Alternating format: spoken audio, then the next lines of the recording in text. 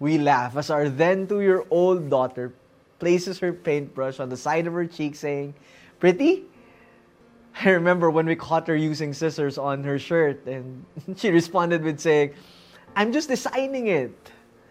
At her young age, she's starting to see and form ideas about beauty. And when we think about it, this is a fascinating aspect of our humanity, our pursuit of beauty.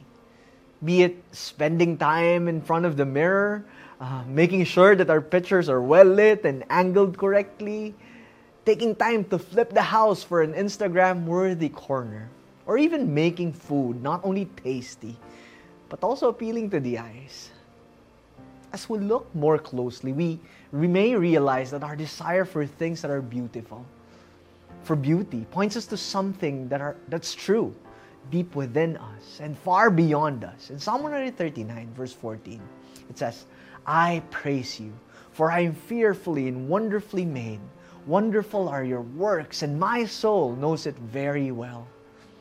That each of us are created with a sense of awe-inspiring mark in us. We are likened to an intricately woven fabric that gets its beauty not only because of its design, but because of the designer.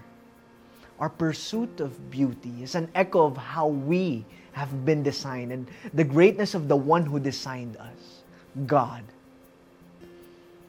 With this, I hope we take time to appreciate the beauty that's in us and in others. Beyond looks, abilities, and status, to value and protect each as we are a reflection of who God is.